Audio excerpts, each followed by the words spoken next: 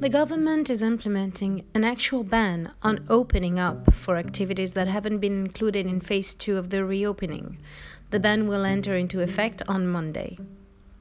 Can I enter Denmark? This question is on the minds of many expats and Danes abroad. Therefore, the police have set up a hotline at 45 70 20 60 44.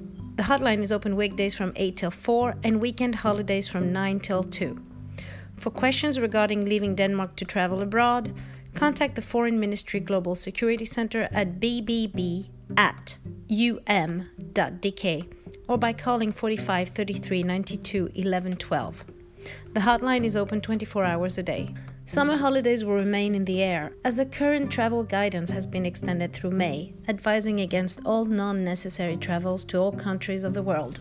Doctors in Denmark and globally have come to believe that COVID-19 may not be an upper respiratory virus, but rather a circulatory one. Health Policy Journal, among others, has reported that an alarming number of patients suffer blood clots, leading them to theorize that COVID-19 may instead be a circulatory virus. Long waiting time for answers. This is a common theme for those tested for COVID-19.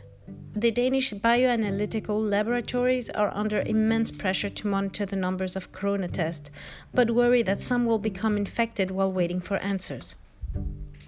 The Faroe Islands no longer have any active cases of coronavirus confirmed by the Faroese government on corona.fo. According to the latest figures, updated on Saturday morning, the Faroe Islands have registered a total of 187 cases with no new added cases in the last 2 weeks. 10,319 have tested positive. 194 are hospitalized, 39 are in intensive care, of which 32 are in respirators. 526 corona-infected residents in Denmark have died. 8,093 are reported as healthy again. While guidelines still require employees in elderly care to sport masks or visors, it has been found that many are unable to comply. 56% of FOA's social and healthcare members are reportedly being in close contact without personal protective equipment in the past week, including those infected with COVID-19.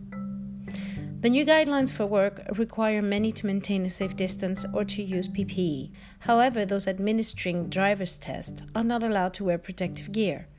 The national police are in close contact with police officers in charge of driver's tests, but say that at this point they do not foresee a change. Football clubs would have allowed young people and older members on the court following the government's latest plan to reopen the community, but many clubs cannot. The football clubs have been given a lack of space on their courses due to the corona rules and the ban of 10 people.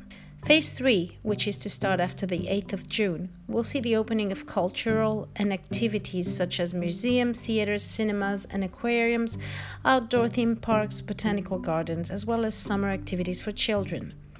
Gathering will be allowed to include up to 30 to 50 people. Phase 4 will start at the beginning of August and include all remaining educational centers and nightlife, indoor sports facilities, including fitness centers, which will also be allowed to open at this time.